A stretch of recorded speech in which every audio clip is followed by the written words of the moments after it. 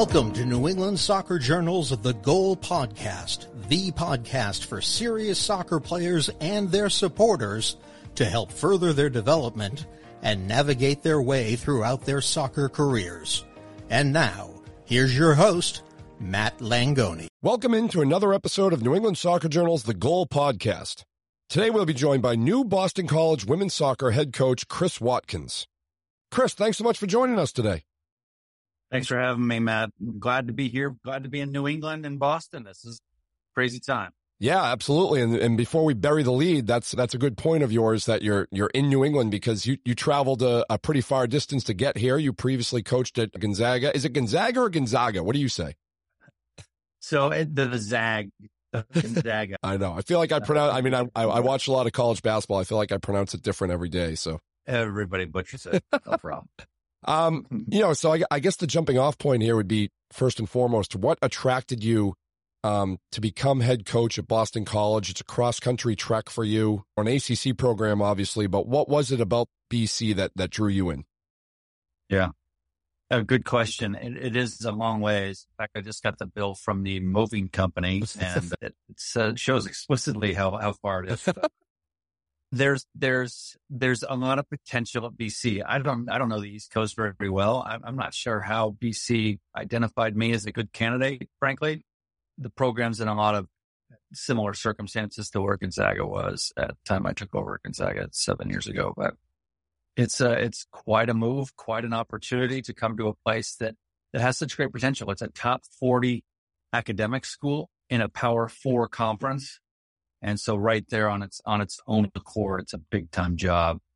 It's a program that's been down a little bit, of course, in the last few years, but has potential and has been great in the past. And so all the indications to me said that this can be a big time program that can win at the highest level. And so it screams opportunity to someone like me who knows this industry, knows the momentum and the movement and the shifting that's going on in big time college athletics right now. It makes sense to be on this side of that momentum. It's nevertheless still a courageous move on your part because anybody who works in any field to be willing to move cross country and take on a new endeavor, that's a challenge no matter what you're doing. Your success at Gonzaga spoke for itself. I believe it was 79, 33, and 16 over 7 seasons at Gonzaga. So a really good record. You mentioned BC is in a similar spot as Gonzaga was when you went there.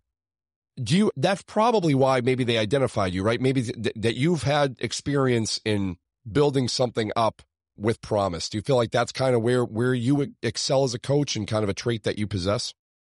Yeah, I was at BYU before that. We won BYU's top 20 team every year. And so going to Gonzaga 7 years ago I wanted to be able to prove myself in some ways. And I had been an associate head coach and had the head coach opportunity at Gonzaga. So yeah, I mean, it's roughly in the same spot. Gonzaga had only had, I think, 6 winning seasons ever before I got there. But a great school with great people, and it attracted great people there. And so in a lot of ways, it's very similar to BC. And yeah, that's probably the natural draw and relationship between me and that kind of a school and that kind of a program. Right. And we were joking before we went on the air here about your kind of empty office right now because you've only been could use a little interior decorating, but you've only been there for 5 days. But still, what jumps out at you about the area? I mean, it's wintertime here, so it's a little cold. It's not. New England doesn't. We don't look our best in January, but. What do you think of the campus, the BC campus, and just the community so far? Yeah. At this point in my coaching career, I've been to, 80% of the Division I schools. I've been everywhere at this point, although not a whole lot of places in New England. But I went up to campus when I was here, went up to kind of the center of campus and looked around, and it's an unbelievable campus here. I've never seen one that's quite this nice that has big time athletics. And so that, to me, I'm thinking about recruiting to Gonzaga and the kind of kids, the good kids that we had come in, the great kids that are coming in for these next couple of recruiting classes that have already been recruited. And I thought, if I was at Gonzaga and I saw Boston College, I'd rather go to Boston College. Wow. Academics are top notch.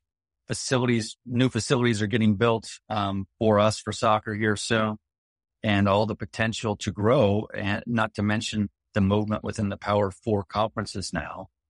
It makes sense. So as a recruit, I would come to Boston College before I went to many other Power Four teams, but certainly those outside of the Power Four. Boston College has great advantages. So it makes sense. That was that moment for me when I was on campus. I just felt like I would come here. I would come here if I was an 18-year-old kid looking to go somewhere. Wow. I would come here. I would want my kids here, right? Those kind of feelings spill over into recruiting and should spill over to wins as well. Have you had a chance yet to speak to any of the players? Because obviously kind of the elephant in the room, I guess, when coaching changes happen in colleges, and especially with the transfer portal being the way they are, it's like players' immediate reaction might be that, this isn't the coach that recruited me. I have to develop a whole new relationship. So I'm just curious if you've spoken to any of the players and what your mindset is as a coach going into that situation where, it's all new and there's kind of a little bit of that nervousness amongst these players. I have met players, those who weren't in finals at the moment that I got here 2.5 weeks ago. It was during finals. And so those who weren't in finals came over to a quick little conversation. So I've met most of them and impressed. Certainly they seem like sharp kids, and no surprise there. Boston College should attract a sharp kid. But as players, I don't know much. I have Y Scout just like the Revolution have Y Scouts. So I can see plenty of video of them, but the context is important. And I would say I don't know much about this roster. I get to start practice in a week and a half, and I'll know a lot more. But it's an exciting time, but I don't know them. Right. I'm anxious to get to work and see where they're at. I'm sure you've been to a lot of these. I mean, every coach does a lot of these national club competitions and things like that for recruiting trips. Is there anything you've noticed, or even just in players you've recruited? What is there a difference between West Coast players and East Coast players? Is there a mentality difference? Is there just traits that you notice that one side has that the other side doesn't, good or bad? Yeah, I don't know that there's a big difference. I watch a lot of basketball. When you're from Gonzaga, you go to basketball games. So I was at our basketball game 2 nights ago here at BC. And I didn't notice a big difference there either in basketball. I think you have players that excel. At certain programs, you have players that excel, athletes that know their role and execute. And you have some teams that have athletes that don't know their role and aren't executing at a high level. The BC basketball they had great players, and hopefully they're on their way to being a fantastic team. Similarly, I think there's quality here. I think in the Northeast, I haven't recruited a ton in the Northeast. Kids have interest in Gonzaga and BYU from the East Coast for sure. I don't know that there's any difference. I think the main thing in women's soccer is finding great athletes who can really run well, and then you get into the technical ability that really matters. But first and foremost, you want great athletes who can run well and are willing to run well. And that'll be our priority here. And I see that as much here as I do on the West Coast. On the West Coast, we think we have the best soccer in the country, but I was just talking to some of the club folks here over the last few days, and they're pretty sure they have the best soccer in the country. So we'll see. That's interesting, because if I'm hearing that correctly, you put a lot of stock into athleticism and kids that can bring something to the table, and not necessarily, it's not the technical aspect has to be there and the skill has to be there, but you really value that athleticism. Yeah, I mean, there's some things that are teachable, mm-hmm. right? And there's some things that aren't. We can help kids get a little bit faster for sure. And we have amazing resources here. We can help people get faster for sure. But technically, that's what we do every day in practice. We're going to improve them technically and tactically in practice, or we're not doing a good job as coaches. But our strength and conditioning staff is going to be able to help them just this much, right? Just a little bit quicker. But as a coach, hopefully I can help them this much technically and tactically every day in training. That's something that's inside people that can be brought out relatively easily, but their top speed and their agility, we're just going to refine that. And so recruiting that at the highest level possible will be critical because the movement there and the improvement there is so slight. Right. A lot of times universities, professional teams, they'll end up hiring someone who's kind of familiar with what they've been there, kind of one of their own. you're not. You're a West Coast guy. You're like you said, you don't have really had any previous affiliation to New England. How do you view that whole thing of just being? I don't like the term outsider. You're not an outsider. You've been coaching forever, and you've had great success. But how do you view being a West Coast guy coming to this region of the country as someone that maybe Boston College people aren't familiar with, or maybe New Englanders aren't familiar with, and you're kind of here to solidify and show them what your identity is? What's that whole process like for you? I think in a lot of ways it can be a good thing. Yeah. Obviously, I'm going to say that as someone who's new here, but right. There's a certain amount of kind of healing that needs to happen within the local clubs, within the local soccer community, where they feel like they're invited to Boston College, the alumni. There's been some years that haven't been great here, and there was some fallout with a coach that did really well here too. And so I hope that I can kind of build some bridges here for the local clubs. Certainly that needs to be central to what we do. There's an issue here. Be able to get the best players from our local clubs. That's first and foremost on and in fact, just 10 minutes before we joined us, I was meeting with the coach of the oldest age groups, the biggest club here in Massachusetts. And that'll continue to happen over the next several weeks because I need access to their players, and I need him and her to feel good about Boston College as a good, safe, growing, building place for their young players. Yeah, I mean, this is a region of the country that has a rich club scene, a very good prep school scene. Some of the top prep schools in the country reside here, and there's a lot of talent. So, have you always been one in all your coaching stops that puts a lot of stock in recruiting locally and taking care of kind of your home state and making sure those players stay in their region? Yeah, I think that's a good place for us to start. It's the first place where we can start. If we're not winning in our own backyard, why would I expect to go win in DC? It's not going to happen. And getting those players on campus should be pretty easy. We need to create opportunities for those folks to come on campus where we're not charging them a bunch for these ID camps that are going on. We get them on campus and maybe host a few events here, but kind of spread a real broad net here and get all the locals on campus so they can see what we have. And then focus our attention on those best players and get the best players out of this area and not just a player because it's easy. Right. How would you describe yourself as a coach, and how has it evolved over the last, couple decades? Yeah, I have been doing this for a while, and I would say I was just asked that question 20 minutes ago as well. I would say at BYU, at Gonzaga, always a top 15 offensive team. So last year at Gonzaga, we were number 5 in the country, and overall, averaging out the stats, we were number 5, number 7 in goals, but number 5 overall in the offensive categories. We attack at Boston College. We're going to attack really well. I don't know the personnel here. We haven't had a single practice, haven't had a single team meeting, but we're going to learn to attack at a higher rate. That one I know I can do. That's all. That's the layup for me is helping people become better goal scorers. So that'll be I think a noticeable difference for us, but depending on players, it does come down to players. We'll see how much we do better, but we will score goals here for sure.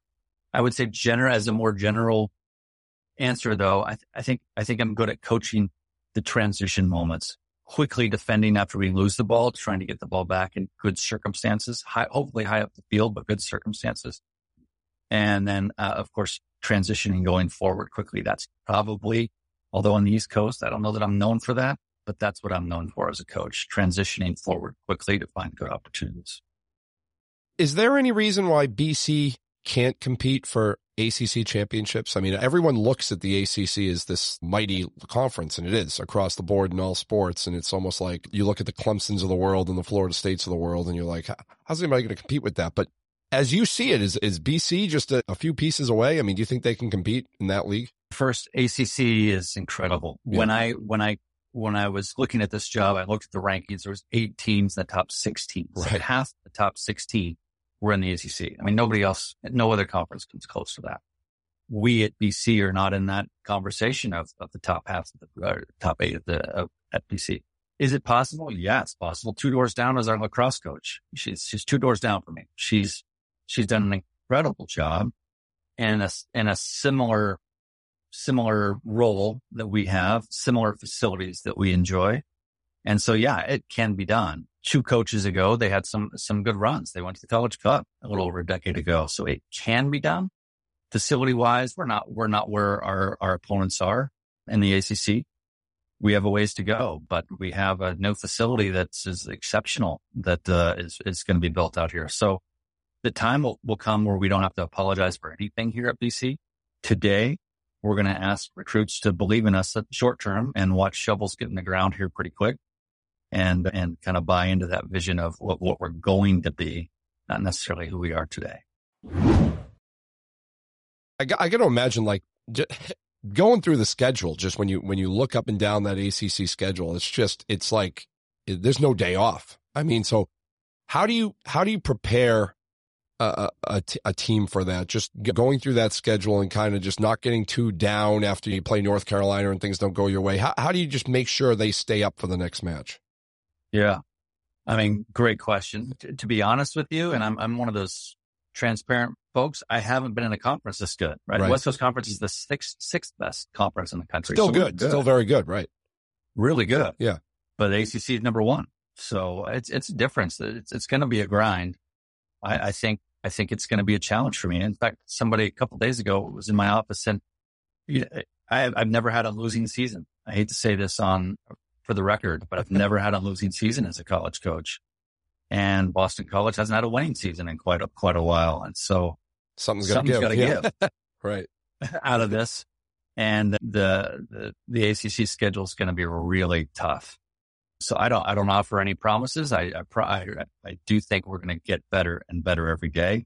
But until we get to a couple practices, I don't know where we're going to be. And frankly, to answer your question directly, I don't know what my reaction is going to be if we don't win a bunch of games. Well, that was funny because that was going to be my next question. Odds are you don't go 14-1-2 next year. I mean, odds are that there's setbacks. Odds are it's a process. So, you being someone who's tasted a lot of success may have to endure 1 or 2 down years. Is that just something that you're coming to grips with? I mean, how do you train yourself to be fine with that? Because when you've tasted so much winning, maybe it's difficult to have those setbacks. Yeah.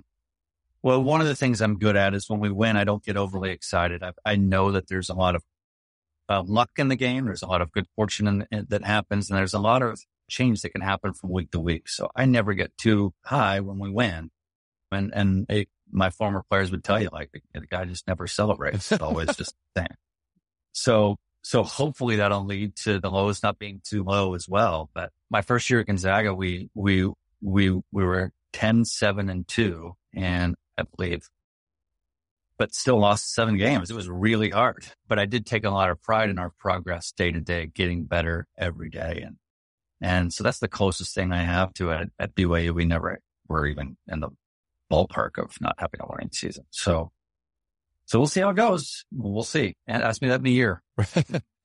What will you miss about the West Coast? Was this still something you had to wrestle with about moving out here, or was it kind of a no-brainer in your mind? Yeah, I mean, I think in a lot of ways, just with the movement within college athletics, it was a no-brainer. But Gonzaga is such a great place that it was unique. There's a lot of people who are at Gonzaga that stay there forever, and as for good reason. It's a great place. I don't know that there's my youngest son is in college now at Gonzaga, plays soccer at Gonzaga, and so it's pretty easy to move, right? Yeah. Pick up and move, and then there's nobody there to help us move. But there's also nobody who has to go to a new elementary school or something either. Right. So I and my wife's excited to come to such a great city like Boston. So she's really excited to come out here and kind of live this life. How many kids do you have? I have 3 boys, all played soccer. Oldest is at Tennessee Law. Middle kid played soccer at Gonzaga too, is a middle school teacher. Oh, wow. First year teacher. Yep. And then my youngest is a freshman at Gonzaga. What was that like to be coaching at the school while your kids are playing at the school? Did you get to see them play much, or were your schedules kind of conflicting all the time? Schedules are opposites. So yeah. I really never got to see them or go to their games very often. Right. But it was fun. Like my son and I took a picture in the weight room one time together that we were both there at the same time working out. And it's probably my favorite picture I've taken in the last 10 years. Like It's a great picture of just he and I just happened to be in the weight room working out. Yeah. And so it was really cool. But Gonzaga takes really good care of their people there. And it's a great honor to have them as Gonzaga alums. Did any of their classmates ever talk trash about you to your son? Say, man, your dad's running us like crazy. What? Tell him to ease up. Anything like that? You ever hear any stories? Surely they did. Surely you just didn't hear about it. Some of them, you have a roster of 30 kids. Surely some of them weren't the biggest fan of mine either. So I would say my kids were really good. If they did, they never told me, which I appreciate. But yeah. But there's a delicate balance, and in a lot of ways I'll miss that. But in some ways, maybe that'll be refreshing too. As a big college basketball fan myself, and just a big basketball fan in general, I got to ask you about the environment for some of those basketball games and Coach Few. I mean, I imagine you got to know him pretty well over the years. What was the basketball scene like at that school? Yeah, I mean, it's everything. Every resource at that school goes towards basketball. Yeah. We had a good soccer team, but when was the last time you heard about another team at Gonzaga besides basketball? Right. The resources are devoted very clearly towards basketball and their success. So, but I would say Mark Few is a legend. I mean, it very well might be named Few University here when he retired. Yeah. And no one would be surprised. It's the enrollment before their basketball success was 2,000 students. Wow. There was an article in the paper when I first got there that showed I don't remember what year it was, 1998 or something. The enrollment and the endowment were next to nothing. And the school was in great risk of going out of business almost. Right. And here it is now. That's a top 85 school in the country with enrollment that they can't have anymore. It's not a huge school. There's 6,500 kids there, but basketball schools are wondering if they should invest in sports. Well, if you can win, you should, because here's an example of a school that was on its last legs and now that is thriving and doing very well. But it hasn't necessarily bled over to all the sports there, but hopefully it will. And I think our women's soccer program and women's basketball there does very well. Cross country does well. Yeah. It's bleeding over, but BC obviously is a different level. So you're telling me there was no John Stockton impact at Gonzaga, no increase in enrollment after Stockton left. It was Mark Few, huh? Apparently not, which, surprises me. I know, because you think about that. One of the greatest players of all time went there, but it's like, I feel like it always gets lost in the shuffle that he actually went there. Yeah. A couple quick stories. Yeah. John Stockton was in the weight room. He still works out there all the time. Yeah. Like, he's there all the time and incredible work rate, complete legend. Right. When I was telling our team, we were going to try to have John talk to the team, and I was telling the team, and nobody knew who he was. Oh my God! Single person, come on, knew who he was. And then a couple years later, we had our freshmen, our incoming recruits. We're like, hey, Mark Few's got some time. Let's go down and talk to Mark Few, and it was an unofficial visit, so parents come with us. Yeah. And I asked them if they knew who Mark Few was. Not one of them knew who Mark Few was. Man. The parents all knew, but not one. So wow, you're recruiting 15, 16-year-old, 17, maybe at the oldest before you get a commit. Right. They, believe it or not, they don't know. Man, that's kind of frustrating. I took my family we went to a minor league baseball game. Our entire local little league went to a minor league game last summer, and Doug Flutie was there throwing out the first.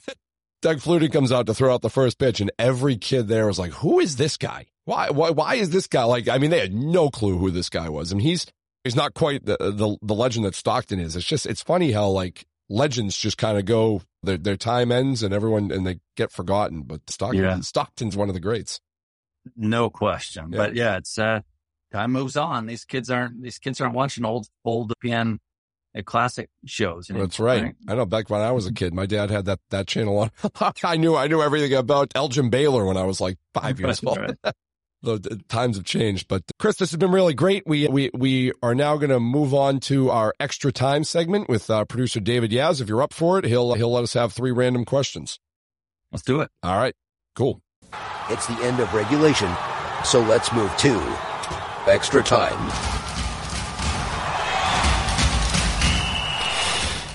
Too late to turn back now, Coach. And yes, welcome to Extra Time. So, since a new year is upon us, this edition of Extra Time will focus on change. And so I'm going to hit both of you up with 3 proposed changes in 3 different categories. That sounds confusing. It's not. It'll all make sense in a moment. Let's just start at the beginning.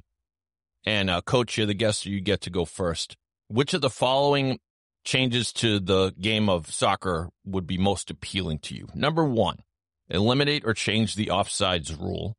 Number 2, borrowing from hockey's penalty box, employ a so-called sin bin where players would go for a period of time after incurring a penalty. Or 3, allow rolling substitutions in soccer. So you get offsides rule changed, penalty box, or rolling substitutions. And if you hate them all, you can just explain why. But give us your thoughts, Coach. Yeah, I probably don't like any of those options. So I appreciate that. And I've heard everyone argue for that. The one I hear the most is offsides and maybe moving that line to the penalty box or somewhere in the offensive third. And so that's the one I would be most for, especially as defenses and parking the bus has become such a science now. I wouldn't be for that because I like the space behind the defense as well. But that's the one if I had to support one of them. Sin bin, I'm not that familiar with hockey, so maybe I'll grow warmer to that. I'm heading to some hockey games here on BC's campus. Oh well, maybe I'll change my mind on that. But good place. Maybe college hockey. Go ahead. Maybe that offsides line. All right, Matt, your thoughts? I'm intrigued by all 3, but I agree with Coach. The one I'd lean more toward is offsides, just because I've always thought, I mean, in this country at least, so I mean, we know how popular soccer is worldwide, but in this country, we love offense, and that would be a way to instill a little more offense into the game. And I think I don't love how some teams defend because of the way offsides is in soccer. I don't love that. I don't know that it makes the game great or does much for the game the way some teams are able to, like Coach said, park the bus and use that to their advantage. It can be kind of an equalizer for lesser teams, but that would be the one I lean on, kind of adjusting the offsides rule. Very good. You're both wrong. No, you're not. Good thoughts. Good thoughts, both. Matt, you get to go first on this one. Okay. 3 possible changes for the way we watch soccer on TV. These innovations are the following. Number 1, put a mini camera on each player and perhaps mic them up. So using a remote control, you could switch from player to player and see what that player sees. Number 2, interactive fan integration. During the course of a game, fans would be able to vote on certain things, such as strategy decisions, information that could be relayed to the coach, actually, on an iPad or on a screen or something like that. And number 3, interactive 360-degree virtual reality broadcasts, which may already exist, to be honest with you, but I know it's not widespread. But you could watch a game in virtual reality in 360 degrees, such as to make it feel like you're actually standing on the field. Matt, if you had the magic wand for one of those, which would you like? Oh man, the fan thing. I mean, you tell me that you tell me that I could have watched the World Cup, seen like Greg Berhalter do something that I didn't like, try to voice my frustration and have it relayed to him that he should do something differently. Like, I love that. I mean, even the idea that like a coach is, the coach is probably just going to laugh at you and not take any morons take seriously from the stands, but the idea that I could have a voice in something and it could funnel down to the coach, I like that idea. You wonder that there probably are some coaches that would appreciate it, I mean, right? some. Ted Lasso. Yeah. Ted Lasso would listen to it. Ted Lasso would appreciate it. But I mean, I think a lot of these guys' egos, they just be like, what the hell are you talking about? But the idea that it could happen and just that they're getting these voices, maybe they hear 100 things from fans, maybe on the 99th time it hits and they make the change. So yeah, I love that idea.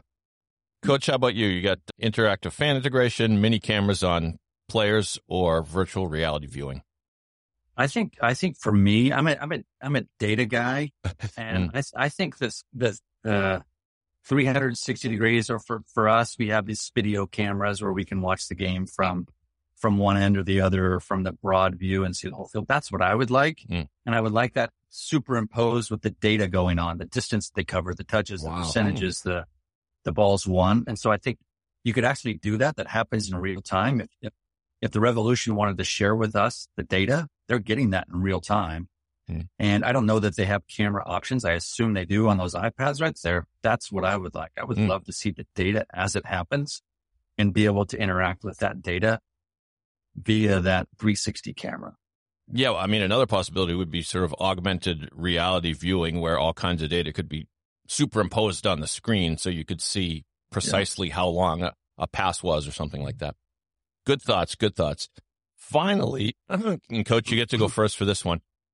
This is just for fun. I gave you 3 proposed changes to soccer, but they weren't insane. Here are 3 completely insane, out-of-the-box ideas to change the sport of soccer. If you had to go with one, what would you do? Number 1, double the size of the goals. Number 2, multiple balls in play. You can decide how many. And number 3, a dynamic playing field. So at different parts of the game, the size of the field would actually change. I think we'd need to use illuminated lines on the field or something like that. So, Coach, you got double the size of the goals, many balls in play, or dynamic playing field. Okay, 2 and 3 are hard no's. 1 is just a no. Double the size of the goal. 2 and 3 are outrageous. Like, come on. That's never going to happen. I said it was just for fun, I have Coach. heard the proposal for making the goals an extra yard wider. Yeah. And I actually think that has, they'd never do it because the infrastructure would be so difficult to replace. But I actually think there's value to that. Now that we're bigger, faster, stronger than we had been in the past, I think there might be something to that. But the other 2 are outrageous. And the first one is pretty outrageous, but 1. Fair enough. Fair enough. Matt, your thoughts? Coach is a purist, and I was actually thinking about going with option 2, but then now I'm a little nervous. Multiple balls. Coach would reach through the monitor and ream me out of it. Well, the other question is not so much whether these are good ideas, right? But what it would be like. What would it be like to have 3 balls on the field? I mean, that'd be crazy. That'd be just wild. I mean, just talk about, you wouldn't know where to put your focus. I guess I would lean towards doubling the goal size, which would be incredible. But unless we're going up, actually, I don't even know that it would help scoring because so many of these shots go over the net. Unless if we're just widening it, I still don't even know if that helps because so many players just shoot the ball over the net. It's infuriating. I mean, they don't even put it on the actual target right now. So if we're going higher, then that would really change. Well, that's interesting because correct me if I'm wrong, but every goalie in most upper competitive levels of soccer can touch the top of easily. Right? I mean, easily, right? With ease. I mean, there's youth players who I coach that can touch that. Right. So the question looms: what would it be like if there were an extra 2 feet or 5 feet up there, right? So that there was sort of a blind spot that you could. Right. Yeah. And that just hits on, I mean, that's more of like just not leaning over the ball. I mean, just shooting technique just being off with the amount of shots that go over the net. But, doubling the net, if I had to go with one on those 3, I guess I would say doubling the net. They are all outrageous, but also kind of fun to think about. How about doubling the size of the ball? How's that? Now you're just kicking a beach ball with a ton of air in it. I mean, that would be tough. All right. Well, I tried. Coach, we thank you for being a good sport. And back to you, Matt, to wrap things up. That was good stuff as usual, David. And Chris, appreciate you taking the time. Are you heading out on any recruiting trips? I know there's a big event down in Florida coming up. Yeah, heading down Saturday to go recruit, back in Spokane for 36 hours to finish up back in the house. And then I'll be back here a week from now. I'll be back here permanently here in Boston. Man, racking up those air miles. That'll get you a free trip somewhere, I imagine, with all that traveling. But thanks again to Chris Watkins for joining the podcast. I'm Matt Langoni. New England Soccer Journal's The Goal Podcast is produced by David Yaz and is a Siemens Media production. You've been listening to New England Soccer Journal's The Goal Podcast. Don't forget to rate, review, and subscribe wherever you listen to our podcast. Or visit anysoccerjournal.com/podcast. Siemens Media. Inspiring. Informative. Insightful.